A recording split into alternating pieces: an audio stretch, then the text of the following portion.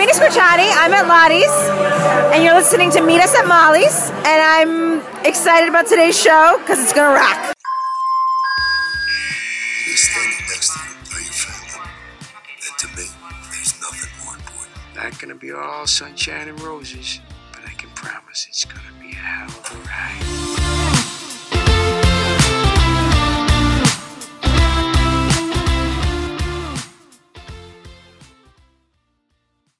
Hey everybody, welcome to another special bonus episode of Meet Us at Molly's. As always, my name's Gina. I'm one of your hosts. I'm joined by Bryna. Hello everybody. We've got not one, but two special guests tonight. Right ahead of the finales, we wanted to have some of the creatives on to just kind of talk about the seasons and, gear up for the finales. Tonight we've got the Chicago Med edition.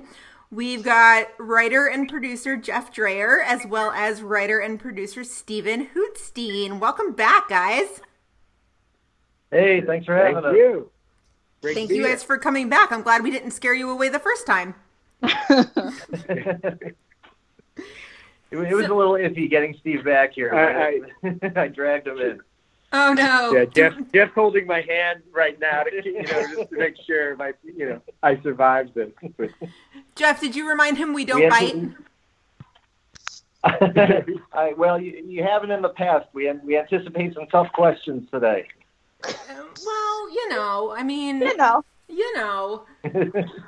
Yeah. We know. Bryna, on that note, why don't you start us off? Oh, you want me to start? Okay. So yeah, I guess we'll just start with the elephant in the room because I know this is what we got the questions about the most. I mean, I don't even know if you guys can answer this, but we want to ask because this is, again, what everyone wants to know. And if you can't answer, that's okay. Yeah, we totally get that if you can't answer, that's totally fine. But I guess I don't even know how to ask it, but the news that came out a couple weeks ago about Norma and Colin leaving, is that a creative choice? Is that a behind the scenes choice? I don't know if you can talk about this, but was that we their have choice? Yeah, was it their choice? What can you tell us, if anything? Steve's going to answer that one. Well, overall, it's a creative choice, and I know it's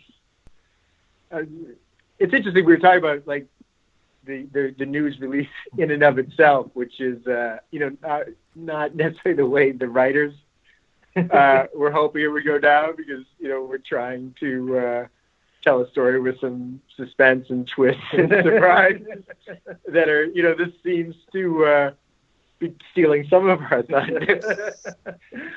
It's definitely not a behind the scenes thing in that no one could be more beloved than Colin and Norma. They're fantastic. There was nothing at all like that, because they are both professional and great and wonderful people. So it is nothing like that at all. Yeah. Yeah. No, go ahead. I'm sorry. No, I wasn't going to say anything that interesting. No, I was just going to say it's so ironic. We ended up doing an emergency breaking news episode when all this came out, and it's ironic that this kind of happened last year too, when Monica left on Fire.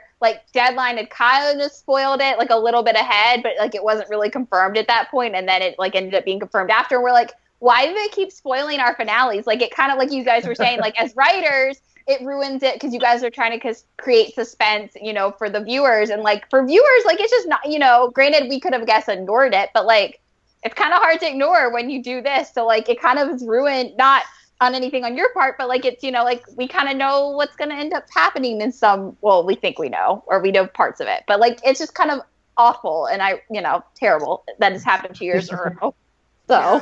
Yeah, I find it interesting that because the industry is getting covered so much more on all fronts, whether it's creatively like you guys are doing, talking about the actual narrative of the shows themselves, or the behind the scenes, getting the news out. And often there's an occasion where those two things are colliding in a way that's working against the story. But those the people who follow the business side don't have that same spoiler vocabulary. Right. Don't care. It's not a concern for this. I think maybe you guys should all maybe you can talk to your brethren who are covering that thing and at least talk about how to break news in a way that doesn't spoil stuff. Yeah. I mean, that's all. I blame Deadline. I always blame Deadline. They're easy to blame. Yeah, they're pretty easy to blame. They're not as far as writers go. They're kind of in the wrong for the past 2 months on a lot of issues. Yikes! They buttered us up this year too, because like maybe a week or two before they broke the news about Colin and Norma and John, they were like, "Oh, by the way, Jesse Spencer and Taylor Kinney re-upped their contracts," and we were like, "Great, Deadline! We don't have to be mad at you this year." Cut to 2 weeks later, and we were like, "Damn it, Deadline!" Yeah. There's no suspense anymore for anybody if you read the internet. It's too bad. Yeah, it's terrible, and then it leaves viewers in a bad taste because they're just like, oh well, whatever way these characters get written off is going to be terrible, and they're just kind of going in and looking at every episode with like a terrible viewpoint, but they're not actually the penultimates for all three shows this past week were really great, and a lot of people on the internet didn't see that because they were all looking at viewpoints of one or two specific storylines from each show that they hated. So it's kind of also awful because they can't appreciate the episodes that are actually airing, and they're just focused on the future. So it kind of sucks from everybody's angles. Yeah, we agree. Yeah. So knowing that it was creative, then I have a follow-up record question. So it's been kind of a rough year for Connor and Ava, but with Connor, let me think of a good way to phrase this, because I'm I'm not talking to Bryna, so I can't be super brash like I like to be. We can take it. Okay, doesn't it feel a little bit like you're throwing the baby out with the bathwater with Connor? There's a lot of bathwater. Yeah. Have we done that story yet? Actually throwing the baby out with the bathwater. That's good. Thank you. That makes a good title also. Throw the baby out. Is the question sort of that so much stuff has happened? Are we just throwing our hands up in the air and saying enough with all this? We want to do over? Is that the? No. I think okay. So you're talking about Norm. You're talking about the distinction between Ava and Connor. More so, yes, because let's call a spade. Connor and Ava are toxic as can be, right? Super toxic relationship. It's true though, and it seems like all season Ava's been the instigator in all these situations, and we'll get into more of that now because it seems like we're starting to kind of flip the table there in terms of Connor might have been imagining this to begin with, whatever. But it seems like Ava's been kind of the instigator in all these crazy incidents this year. So to have both Connor and Ava leave, doesn't that kind of seem like, again, throwing the baby out with the bathwater? Because you're just okay, never mind, we don't need to get rid of Ava, we'll just get rid of both of them. It's a fair point. From, and this is just a technical writing sort of standpoint.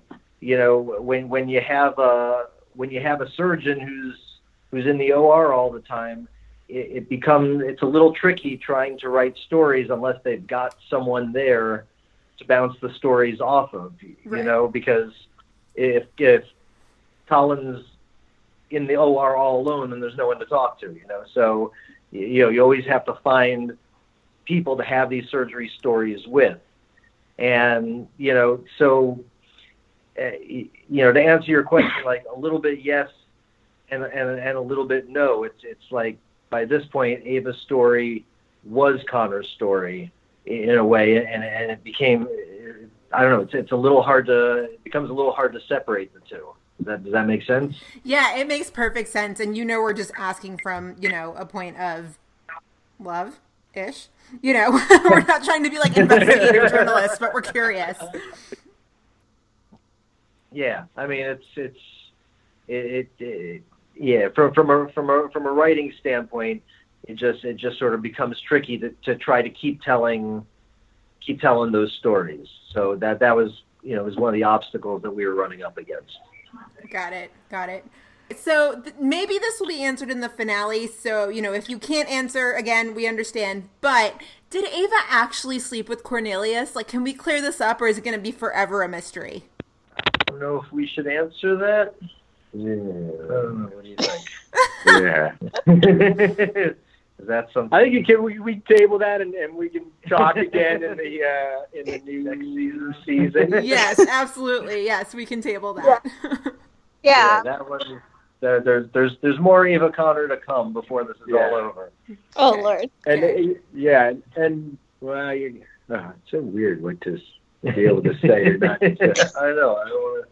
You have something good? No, I was just talking about expectations. Like the way that article is written, it basically presupposes that this might be the last time we see them. Right. This on Wednesday on Right. the finale, but that might not necessarily be the case. It might not be the case, right? Oh. Interesting. And we really don't know because we haven't we just started talking about season 5, so we don't know what's going on in season 5. So that we really don't know. It's just possibilities out there. Yeah. Are you guys back in the writer's room yet, or is that just not yet? Maybe just a couple weeks out. We've been around. A couple, we started talking, and this year we were fortunate enough to get an earlier pickup than years prior. Right. So we have had we've started those discussions. Gotcha. So speaking of Cornelius, it was a really bad year to be a dad in Chicago. Really bad. Yeah. Happy Father's Day. For real, though. Yeah. And so we asked Derek about this when we talked to him, but we want to know what your guys' side. Was this something coordinated, just happened to be coincidental that everyone's father that showed up was either killed or injured in some way this season? I mean, it was pretty coincidental. I don't know. Did it feel thematic to you?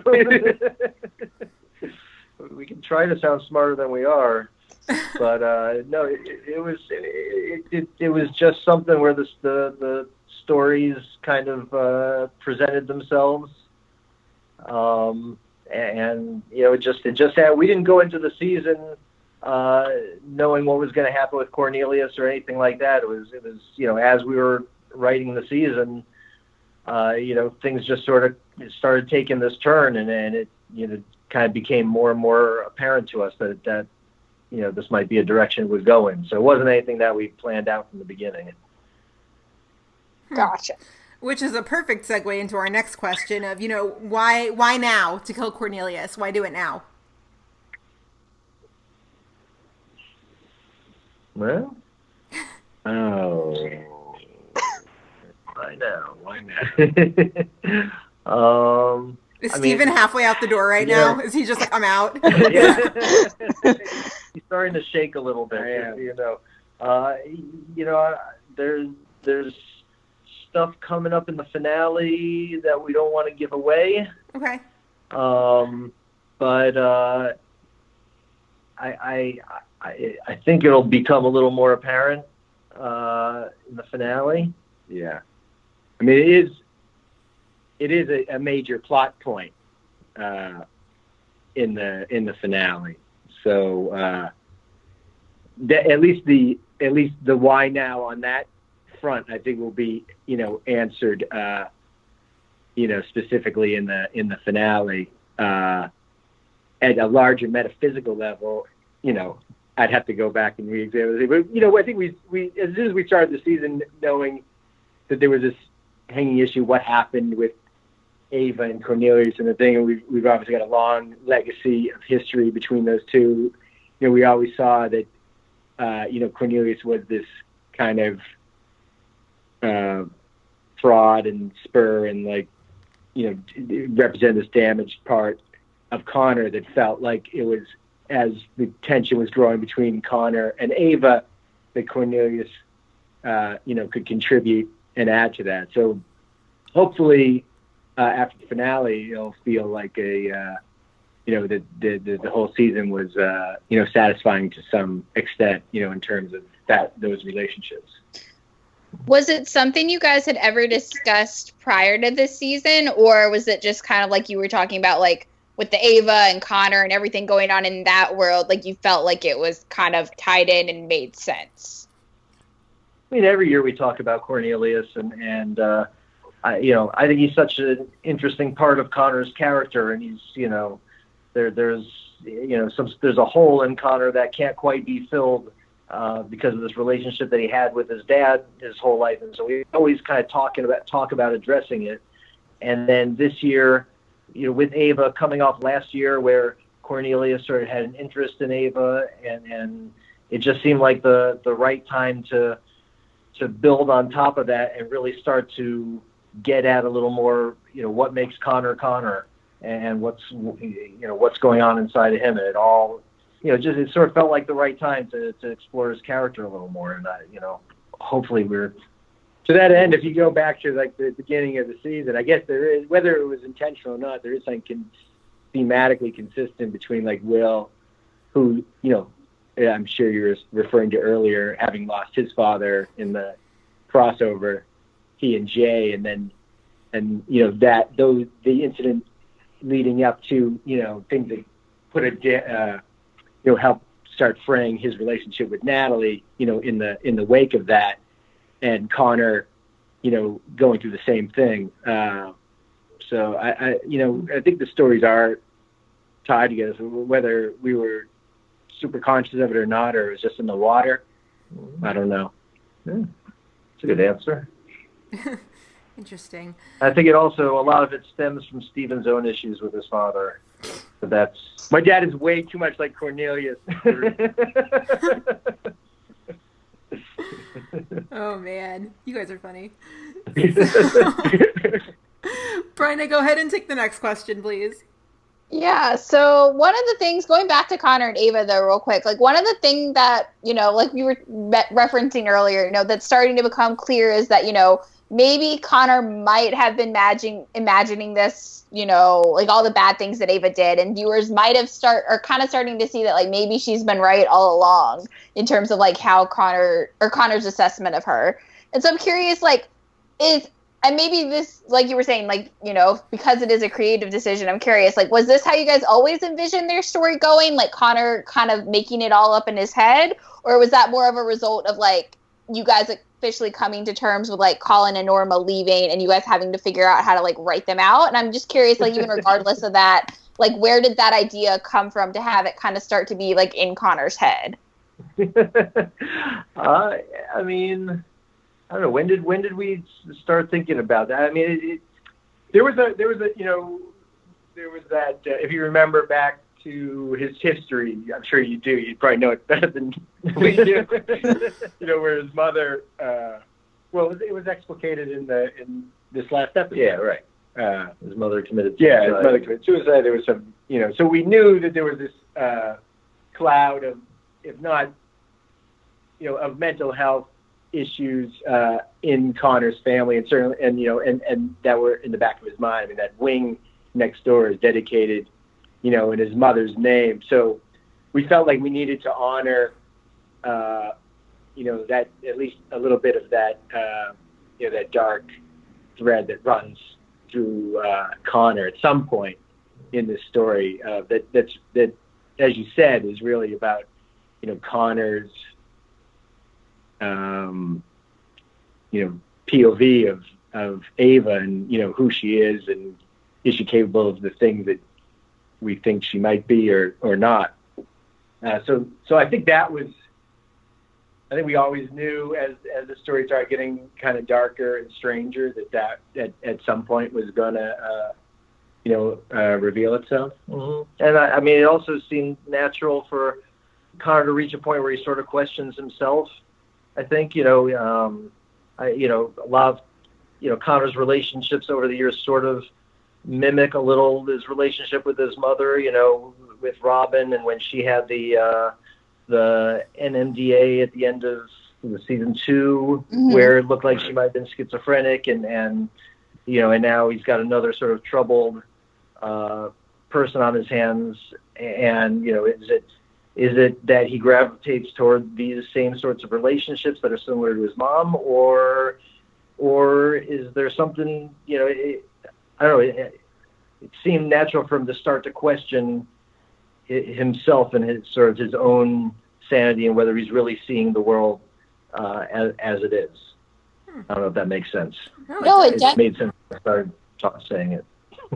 No, it definitely does. I think it's interesting though, because we've been solely convinced all season up until it kind of came to that point where we're like, oh, is he actually questioning it? But all season essentially, or the back half of the season, we were convinced Ava's this Lifetime movie killer, and we were like, what is going on? It's funny how the way when the writing shifts, because we've only been seeing it from Connor's POV, and we're like, yeah, Ava, what are you doing? How are you, why are you so crazy? But now it's shifted, and we're like, oh. It's just interesting, and to hear you guys talk about it. It's just interesting, but yeah, we've been convinced all season that Ava's some Lifetime movie killer. So, Yep. So, in happier news, Robin finally came back. Now that we see the circumstances that brought her back, it could have easily just been a Caroline and Dr. Charles story. But why did you think it was important for Robin to come back and be part of things? Because we love her, and we were very happy to see her back. We love her also, and we're the great thing about having a Dr. Charles story that's sort of outside of the hospital and not just with his patients is you get to learn about him as a person, and she's such a good mirror for him because he's going through things with Caroline that that are emotional and sort of telling about him, but in a way the best way to say it is through talking to Robin sometimes, because the things that he can't say to Caroline you get to get out through that. So it's it was helpful to have her there, but also I don't know, we always just like seeing them together because it's a little bit selfish on us. Even if we didn't really, there is a narrative purpose for it, but we love her so much, and we lost her to another series, and she just had a baby, and so when she was available, it's not we love having her on the show. So it was a good excuse to have her back. Yeah, kind of going off that though, when you talk about obviously wanting to have more of a Dr. Charles storyline, is that why you guys finally decided to explore the Caroline of it all and that relationship and that past? Because it's something that's always been alluded to, but not ever fully addressed until now. So I was just curious, is that why you guys finally decided to give us the backstory for what actually happened in Dr. Charles' life up until now, or up until this point? Yes. Cool. That's it exactly. He's a very interesting character, and it's so hard to explore him on a personal level because people seem to respond. I don't know, you can tell us more than that, but it feels like our audience really responds to Charles, and a lot of that is us doing the stance with him where he's really strong as a guy who's kind of keeps his emotions in check and has all the answers, but then he's Oliver's such a great actor, and the character's so great when he's more vulnerable and these things, and we find a little goes a long way, so we just try to find those moments every season where we can get more of that personal vulnerable side of Dr. Charles, and I think part of it was we were aware that, and I don't know how this season played, but as we were going along, that Dr. Charles might have been a little. He was not as integral emotionally, because we had so much stuff going on with Will and Natalie, and Connor and Ava, and Ethan and April from time to time. So it felt like the right time for Charles to come up to the forefront.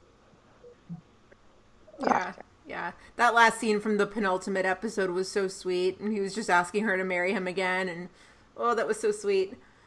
It was good. Yeah. So going back to Ava and her antics, because just So many things happened. We've heard of I should IRS. have. Why did I just? I just brought her name. I didn't have to bring her name.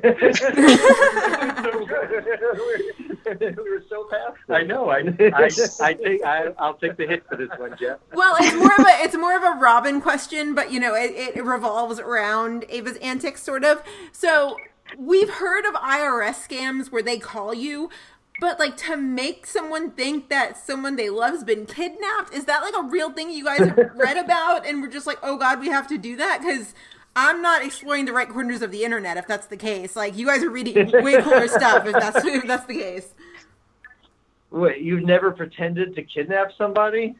To get the ransom money? I don't understand. No, I can't say I have. I have a lot of student loans, though. Maybe I should consider it.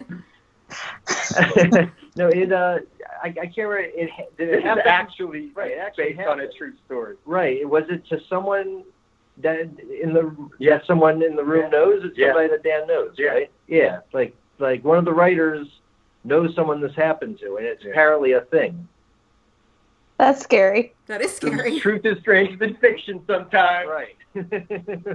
Oh You man, can't make that kind of stuff up. I know. oh man. Now I'm just gonna like never answer my phone again. I'm never gonna answer my phone for anybody. Like, geez. Yeah, I'm just like sitting here pondering that now. I'm like, oh God, that's scary. Like, I mean, it worked on Connor because his family is of such a high status, right? But like, that's scary. Huh. Yeah. Why my wife wants to put tracking devices in my kids. Stuff like this doesn't happen. Oh goodness. So sticking with the Robin stuff for a second, is Connor still in love with Robin?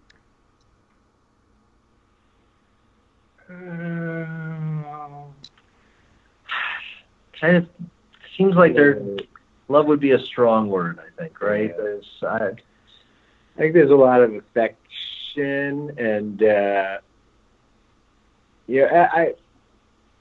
in a all universe where we had time. I mean, we're in a tricky period as things come to a close, where there's a lot of momentum on Connor and Ava's story and Charles and Caroline's story. And I know we internally were looking for moments where Connor and Robin could cross, and maybe we could explore that. I think some of them might have hit if not the editing room floor, then the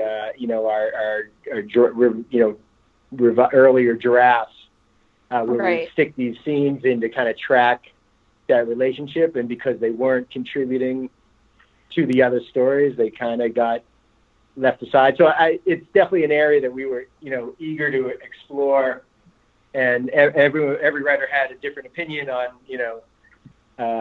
where they would be, and we just didn't really get a chance to highlight it. Unfortunately, it was really like a space issue. Unfortunately. Mm-hmm. Okay. I mean, had to ask. We're curious. We care about Connor. No, it's a good question. We asked a lot also. Yeah. Well, we also just had this theory that, like, Connor at the end, I mean, granted, we don't know because the finale hasn't aired yet, but we just have this theory, and I think a lot of the internet had the same theory of that, like, Connor and Robin were going to go away. Like, Connor's going to be like, I need to get out of med, and he's going to... Well, I would not discount any theories, and there is hope, in that... in the universe where something like that could come to fruition. Yeah, we're just talking about season 5 now, so it's right. We didn't have time at the end of season 4 to really play a lot of Connor Robin stuff. Yeah, but don't we don't want to pin ourselves down yet because we're talking about it all right now. Okay, we won't give up hope then. Yeah, we'll hold on. No, and if you have any great ideas, just message me. Okay.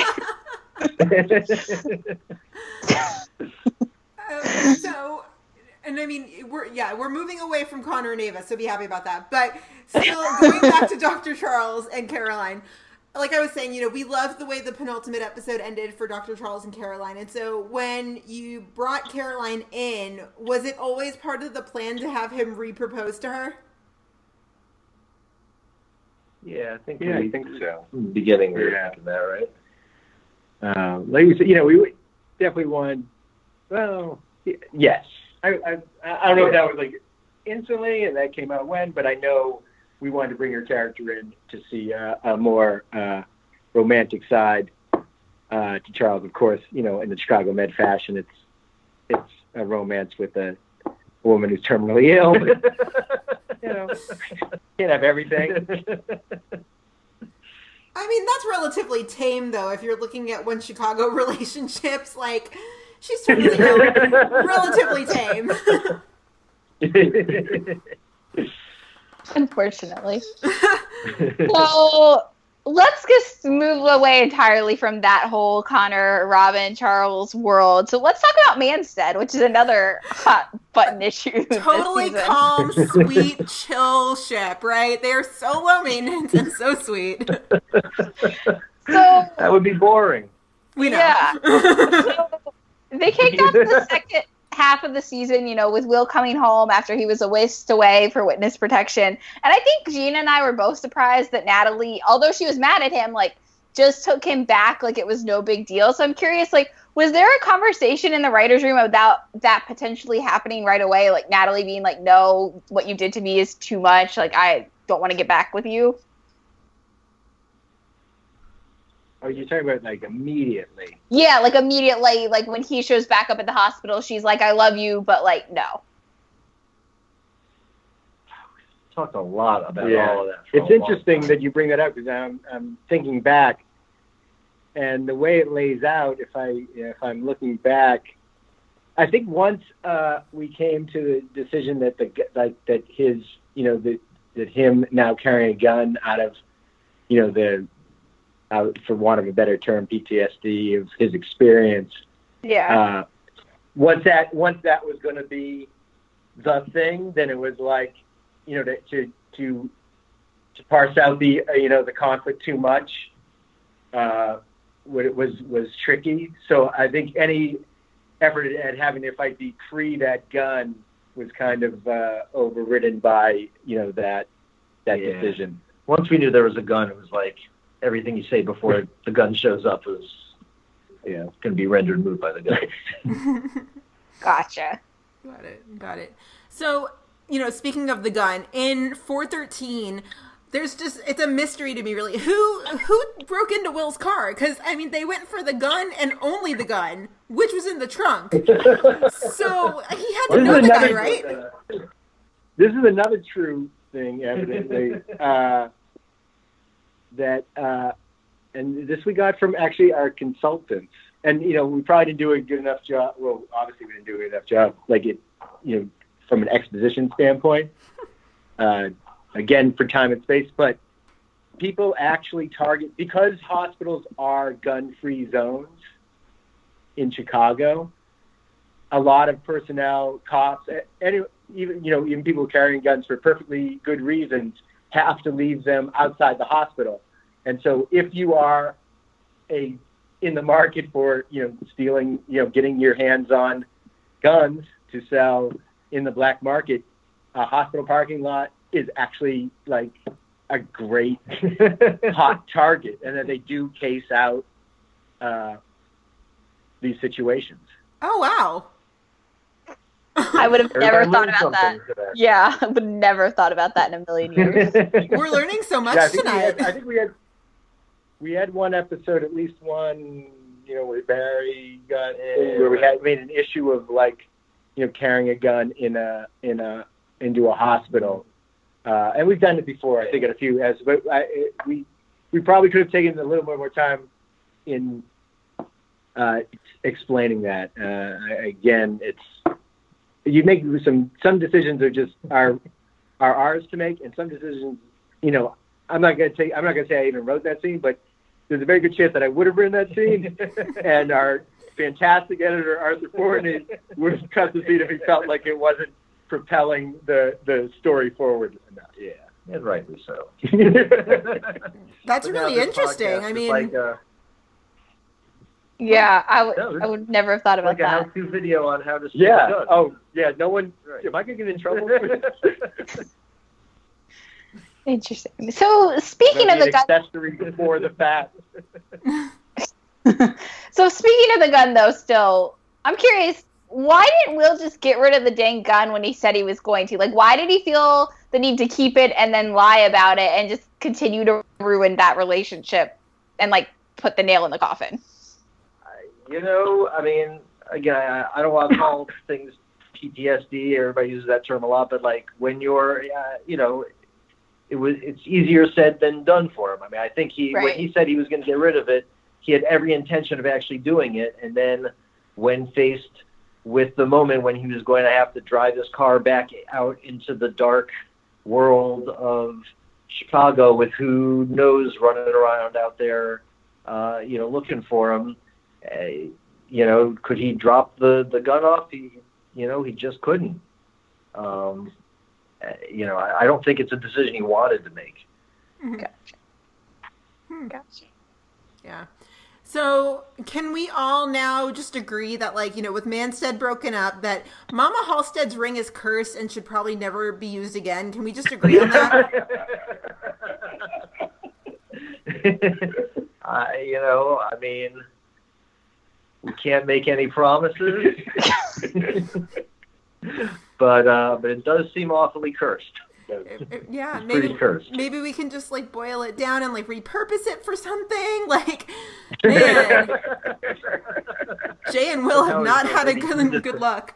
Brian. Yeah. We can only use it for the purposes of good somehow. Maybe we could kill vampires in a bullet. I don't know. So the last, in terms of Manstead being Manstead, I guess the last like real Manstead scene is in 417, and Will's talking about like he like kind of weirdly asked her, he's like, we had some good memories, didn't we? And Natalie's just like, yeah, we did, and like that kind of ends it. But like, is that supposed to be closure of some sort, or like a temporary closure? Like, I mean, Manstead's not actually over, are they? Well, we encourage you to watch the finale. Oh. Okay. I mean, I don't know. Can Manstead ever be over? Manstead's never over. Never over. I mean, yeah. But I was just like, I think a lot of people after that scene, they were like, what does that mean? Like, they had good moments, yeah, but that's usually something you say if you're like trying to get closure from something. And like, this is Manstead, though. Like, Manstead's never over. So I was just curious what your guys' interpretation of that scene was. Well, they don't know they're in a TV show. So, True. So, I think they were trying to get closure, but I mean, they're in the stars. You can't. It's got to come back eventually, right? Yeah. Yeah. I mean, you'd think so. Okay, so I have sort of a follow-up based on that. So, Jeff, when we had you on after the mid-season finale, you had mentioned that the Manstead wedding was not the only wedding we'd see this season. So, did that get scrapped, or might we see something about that in the finale, but it could be one of two couples? Like, did that get scrapped, or are we still going to see that, maybe? Well, let me just say I've never lied to you in my life. Okay. We'll take that. I would not make something like that up. Okay. But no, that's a good answer. That's a really good answer.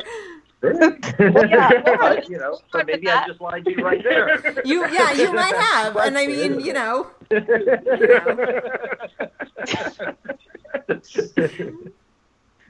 So, speaking of Manstead, though, we were also introduced to Philip in the second half of season 4, and I'm curious, like, what did you guys like about that character, and what are you hoping for Natalie? And I guess in some ways, Will like gets out of that storyline and having Philip come in and disrupt things.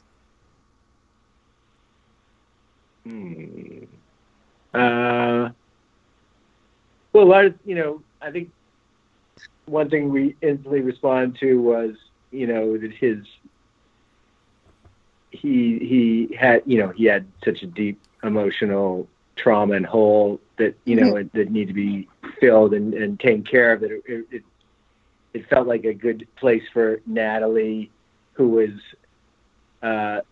you know, struggling with her, you know, relationship with Will, you know, post him returning.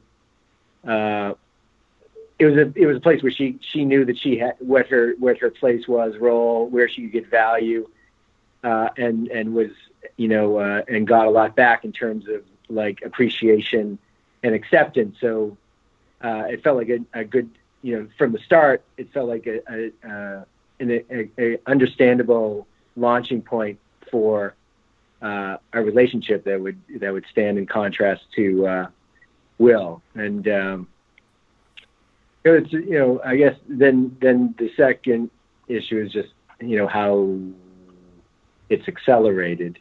I think that's partly a function of, like Jeff said earlier, being, you know, it being a TV show and having, you know, its own rhythms that might not necessarily, you know, reflect real life to some extent, but hopefully feel, you know, like true to, in that TV way. And I mean, I also think there's something about Manstead and her relationship with Will. It's been so slippery these last many months, you know, there's, you know, the dishonesty and the, you know, all that sort of stuff. And it's just like, I think when someone's involved in that for long enough, even though their feelings are so real, like just being in that situation, like there's something about Philip that's just like a rock, that you know what you're getting. You know, you've got this guy who seems like a good guy and in this awful position, and you know what he needs and you know what he represents, and like it's something you can hold on to, you know what I mean? You know what you're getting, and there's something very comforting about that also. And so it seemed like the kind of thing that Natalie might find herself getting into after, you know, all this stuff she's gone through with Will. Yeah. And as producers on Med, I mean, do you guys get any say in casting decisions? Because, you know, I think the fact that it's Ian Harding has really helped kind of develop their chemistry, because, you know, Tori and Ian have such good chemistry to begin with. So what have you guys liked about what he's done with the character? Yeah, Ian's great. And I don't know all the details on that cast, but I do know that the fact that they had worked together before and are friendly off camera definitely contributed to his casting. Mm-hmm. Mm-hmm. Yeah, Tori had lots of good things to say about him, right? And, and he's a super likable guy. Like he's nice. He's a good guy. Like you like watching him with her. Gotcha. So you guys as producers don't have like any kind of say in who gets cast, for regardless of whether it was him or somebody else for the role or any roles? Usually casting is, you know, we have Jonathan Strauss runs the rest of the casting. He works out in New York. We have Marissa in Chicago.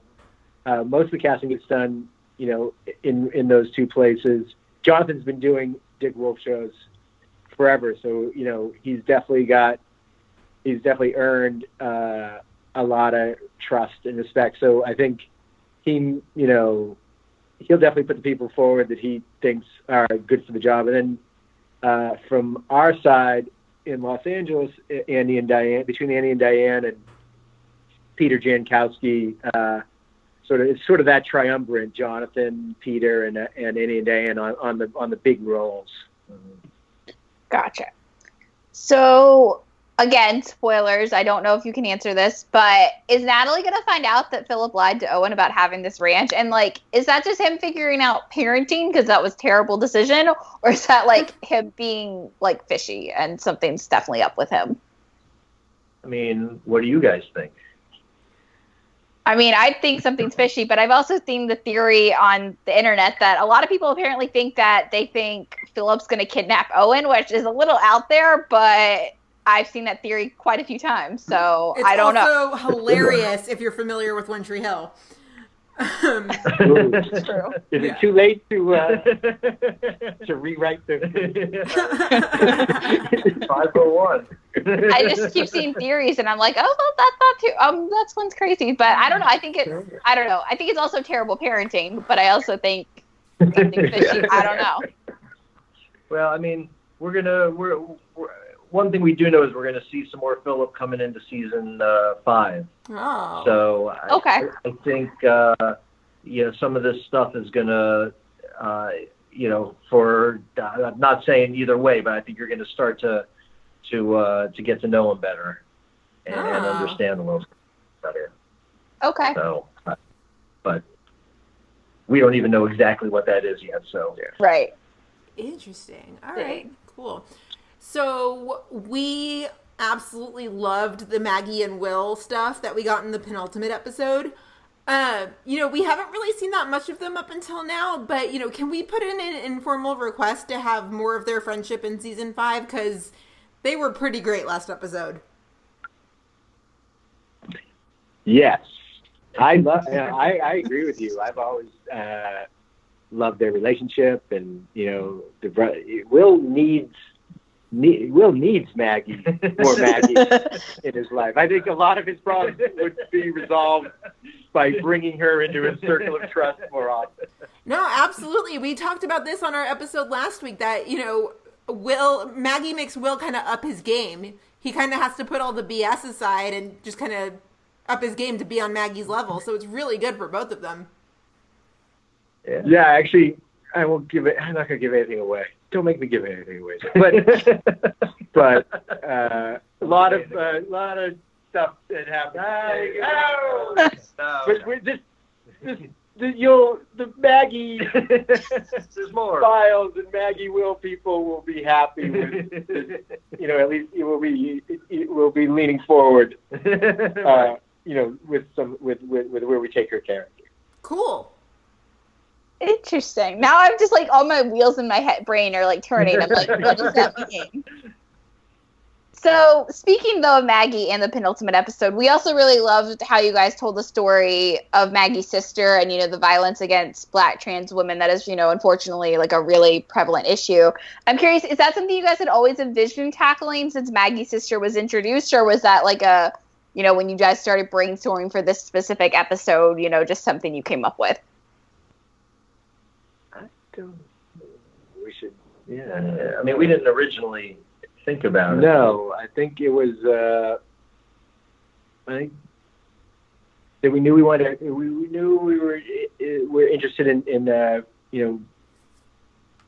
showcasing Maggie as a character, and then I think Sephora and Meredith, I believe, wrote that episode, and I think when they were looking at cases, they might have very well hit on the hot button you said, and I think in order to make it have more dramatic value, it's interesting because we deal with that on a weekly basis where you have you're gonna have patients come in with a malady or a thing that needs to be dealt with, and you're gonna have doctors treating them, and obviously one way to make it more personal and emotional is to have those doctors have connections that go beyond just doctor-patient, and we do that. We're also trying not to do it every week and try to have some sense of believability and credibility and not too tiny town the whole thing. So it's one of the things we have to do, balance these stories every week and over the course of the season and over the course of the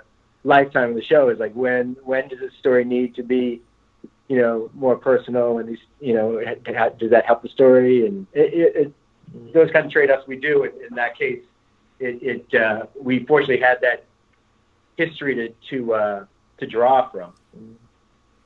Gotcha. Interesting. So moving on over to Sex Toy, because we refuse to call them Chexton. Sex Toy is a way cooler name. Something we've had a hard time wrapping our brains around is that in 413, Ethan literally accuses April of murder. And then by the end of the penultimate episode, they're making out. So, I mean, how can somebody so easily forgive someone who accuses them of murder? That's that's a harsh accusation, right? and Steve wrote that one, so I'll ask him. He technically doesn't accuse her of murder. He just sort of raises the specter of could she be involved with a murder. I mean, he implies it. It was implied. But I mean, I don't know. A long time. A lot of stuff happened between 13 and 21, right? That's an eternity. 2 or 3 months. I mean, I don't know. I don't know. I just feel like if we were talking about this when that happened, like if I was April, I don't know if I'd ever get over that. Like you imply that I was a murderer. Like how do I move on from that? I don't know. But that's just something we've had a hard time grasping this season. I will grant you that. We're out of excuses. Wave the white flag on this one. It's true love conquers all. We'll go with that. Yes, that's how much they love each other. They can even weather accusations of murder. So with Ethan comes Emily and therefore Bernie, and so obviously they came back a couple episodes. But can we clarify this situation? Like Bernie's back in Chicago living with his wife. That's how this is going, right? He's back in Chicago, but not with Emily. Well, let's see, but still with Emily, but living with his wife, right? Yeah. I mean, he left to Vegas, and then whatever job thing he had wasn't making so he had to resort back to living under the roof with his wife, who was still paying the mortgage for or whatever. So, and then Emily's kind of out, is trying to work and adapt around, Bernie's needs. So, yes. But Bernie has not left Emily, right? He hasn't left Emily. He's just in a complicated situation where his his financial needs and requirements are coming into sharp conflict with his family, emotional and relationship needs. Which I think is a pretty I know it's a pretty common thing out there, where even the other way, where people are getting divorced and can't afford to actually split up, or right. even breakups, and everyone's living situations are so stressed out and tense. It's kind of a reflection of that. Right. We were just like, because Emily shows up and then Bernie's all of a sudden back in the hospital, and we were like, wait a second. I thought she came without Bernie. We were just like, what? Huh? No, they're still together. Yeah. Still together. I thought, well, maybe sometimes we have to maybe explain things better. And so, okay, hypothetically, given what we saw in the penultimate episode, if Emily were to actually leave again without Vincent, are we to imply that Ethan and April might adopt or become Vincent's guardians? You can imply whatever you want. I mean, I guess that would be a possibility if that was to happen. I think Ethan feels a responsibility for Emily somehow, and that might be something that they would talk about. Yeah. I mean, I think it'd be a pretty big discussion if they did. But it's possible. So another thing that we both really loved this season was that, I think it was in 412, the reveal that Terry was gay, and the fact that it wasn't really made into this big deal at all. I'm curious, was that always the plan with Terry's character from the beginning when he was introduced? Pretty close to the beginning, wasn't it? Yeah, pretty close. I mean, we'd been looking for a place to tell that story for a while, and it landed in 12. But I think from close to the beginning, we had that idea. Yeah. But right, we liked not making a big thing about, so many times on TV shows it's such a big reveal or whatever, and we kind of like the idea that that's just how he is. Yeah. Yeah. And we also haven't seen the interns in a little bit. We love them. We haven't seen Terry. Is that just like scheduling issues? Is it more just kind of, lack of storylines? And will they be back next season? I mean, there's so many like things to wrap up with our main characters. Getting to the end of the season, we ran out of space to tell their stories. Is Elsa in 22? I can't remember. I can't remember. But I know we love the actors. Elsa in particular. We're already talking about her in season 5. She is, because she's so talented, she's got a lot of other suitors. So a lot of times we find ourselves on some of the smaller roles. There's this backstage stuff where the actors have other requirements, and we have to work. If they're not regulars in every episode, we're essentially working around their schedules and other shows' production schedules. So sometimes it's these things are out of our hands. I know in terms of who's the actor, Robin. I know, but who's the actor? That plays Terry. Yeah. Shoot. But Terry, that actor is. He's on Broadway, isn't he? He's on Broadway. Yeah. Yeah. So right. that stuff will happen. Yeah, he was great. Yeah. I mean, the episode you're saying is great. Yeah. Gotcha. And so these are just kind of some more random questions from fans that don't necessarily fit in like an ice bubble. But Ruzek finally made an appearance on Med this season. We're just curious what took him so long. Well, what took him so long? I don't know. He's good. I Yeah. like him. I don't know. There were things that was like, why? I don't think so. I mean, a lot of times I try to use Jay just because We've got the extra, he's got connection with Will. Right. Right. He gets the Priority. He usually gets the first priority. Yeah. And then I don't know why he's never done it. I think I've had Marina. I've had Marina. Upton. Yeah, I don't know why. He's good. He's always good. So next time, let's use Patrick. There you go. So noted. Yeah. I mean, we were kind of keeping track just like unofficially, and I think he was like the lone standout. We were like, he's never been on Med. Wonder why. I mean, he could bribe the writers if he wanted to. I'm just putting it out there. There are ways to make these things happen, but you didn't hear that here. So, Jeff, you wrote 412, and Steve, you wrote 413 and 419. So, how does it get decided who writes which episode? Do you rotate? Do you call dibs? How does that work? Yeah, we started getting a rotation. Every 5 or so. Yeah. It starts to get pretty tricky. I think, Steve, you had to write 3 out of 8 or 9 episodes this year, and it got a little dicey. Yeah, we try to get at least like 5 episodes between assignments, just because that turnaround has come so fast and furious. And sometimes it works out that way, and sometimes it doesn't. I guess this is a good enough place to do it. Like behind the scenes, we had a lot of babies.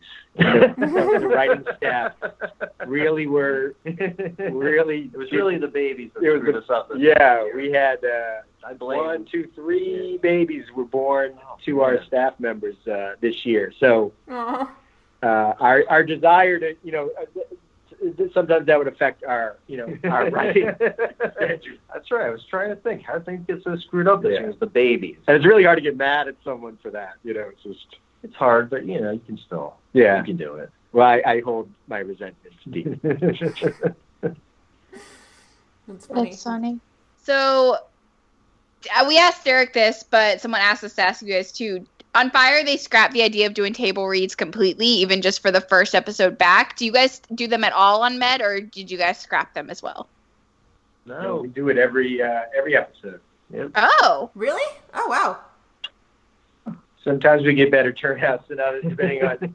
We usually do it the last on lunch, the last day of the previous. So essentially, the day before we start production. Mm-hmm. And so that'll depend on the actors' schedules, who's working that day, who's in Chicago. But yeah, we do it every week, regardless. Sometimes the writers are either there in the air, and if we are there, we'll usually be having to read a few roles to get us through. That's when I get really self-conscious.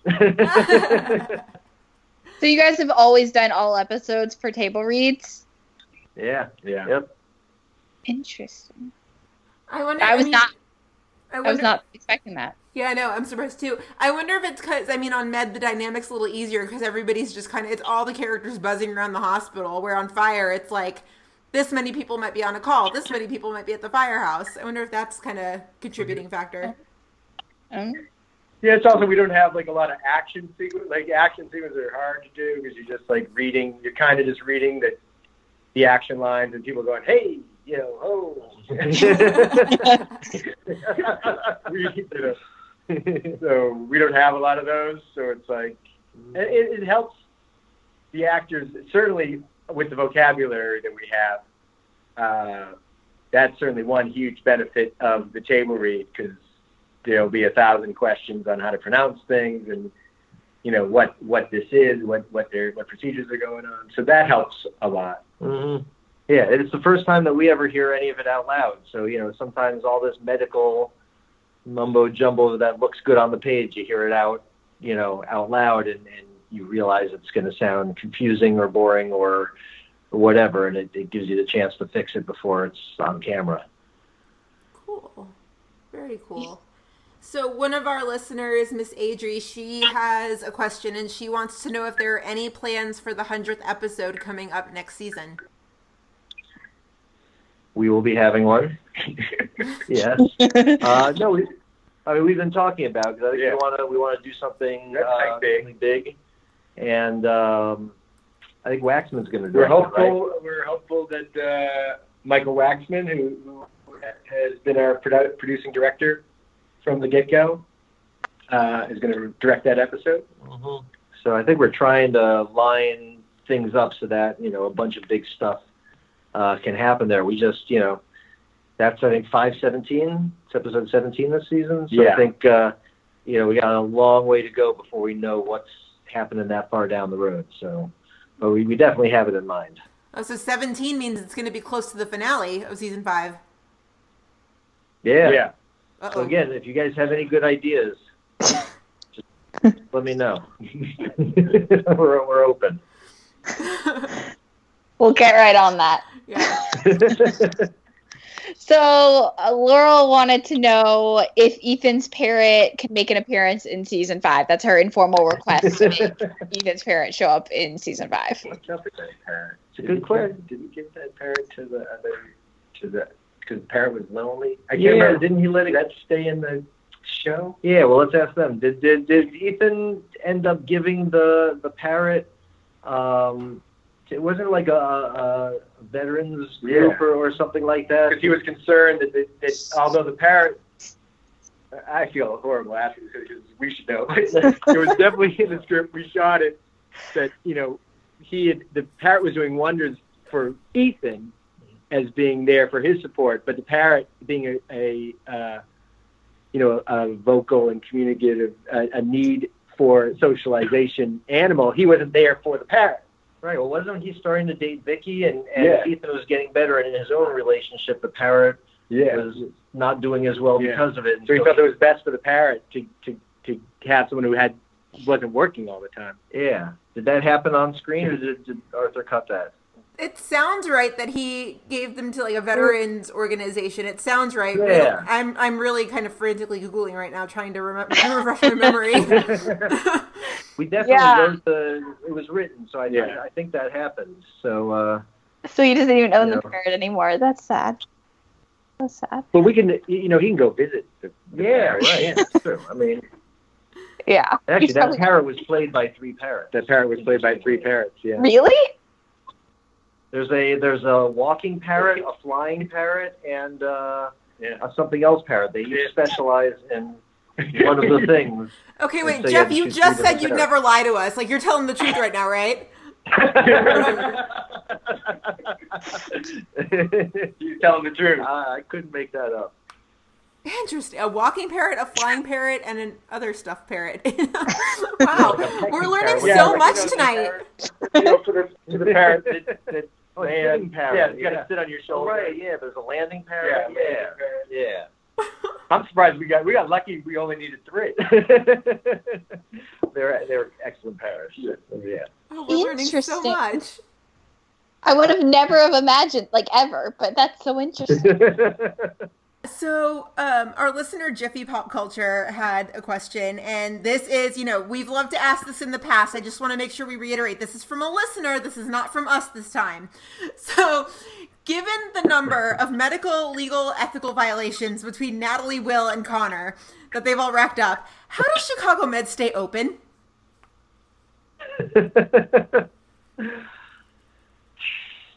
There goes our set visit, very good Brenna. lawyers. Got a top team of lawyers that are on top of this every This day. way, maybe Chicago law justice would have worked. It would just handle our cases. I mean, it's a good question. Any good answers? Their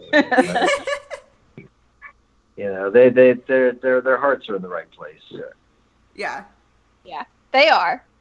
They are. We have to be more I would love to accepting say of that they're no longer going to do stuff that would, but that I would be lying. They're going to do some more crazy stuff. That's awesome. So our listener Carolyn wanted to know if we were going to find out. I mean, granted, you guys are still working on season 5. We know that, but she wanted to know if we're going to find out more about Natalie's backstory in season 5. Well, that's Maybe, entirely possible. Yeah. I mean, we're definitely planning stuff where she is in the forefront and dealing with a lot of issues. So yeah, I hope so. yeah, it's pretty Natalie heavy the first bunch of episodes. Yeah. Yeah. So, and so, we've got the finale coming up in, we're recording this on Tuesday. So, no, Monday. Today's Monday. Monday. Oh, God. Yeah. See, that's where my mind's at. My days are all like freaking out. So, so we've got the finale on Wednesday. So, what can you tease going ahead? What's in store for that hour? Oh man, what is in store for that hour? I'm not good at this because I don't know how to do this weird stuff. I'm literally trying to remember what the story is. I don't have that excuse. I remember what the story is. I just don't know how to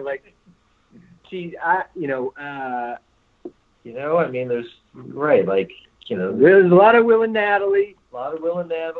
Big revelations and there's going to be some cliffhangery stuff. cliffhangery on that front. Cliffhangery. Yeah. And Cliff, there's a lot of, I don't want to say Ava's name again because they'll start asking us questions. Right. A lot of Ava Connor. But, there's... It's Cornelius might be dead, but he's not dead and buried in the sense that there's still... tentacles of that story that come and affect the characters and the moves in the finale. I mean, I think all the couples have a story, right? Like Charles and Caroline, Ethan, April. Like everybody's got either something that's going to be cliffhangery or something that's going to reveal that's going to be feel like a big culmination of things. Yeah. I think everybody's. There's gonna be surprise. I think there's gonna be some surprises. I hope so. I think there's some definite surprises. Yeah, I hate anything we say is going to kind of give it away. You got to tune in. It's going to be good. It's a good one. I think it's actually a good one. I'm not just saying that to say that. I think this might be my favorite of our finales. Yeah. For the 4 seasons. Yeah. I think. That's awesome. I'm excited to see it. I'm just counting down and okay, 48 hours. We got this. 48 hours. You got this. Yeah. We're kind of nervous that we have to watch all 3 back to back, but Oh yeah. We're not ready in that regard, at all. No. It'll be fine. We'll be fine. But yeah, so I think that's about all we've got. Bryna, do you have any last minute notes? No, I think that's it. Guys, thank you so much for coming back. We really we love having you guys on and talking about this is always so much fun. Oh, thanks for having us and for doing this every week and everything. We've been listening, so thanks. Anytime, yeah. So you guys, so that's about it. As always, listeners, you know where to find us: Facebook, Twitter, Instagram, Tumblr. Follow us individually on Twitter. I'm at Gina Watches TV. Bryna?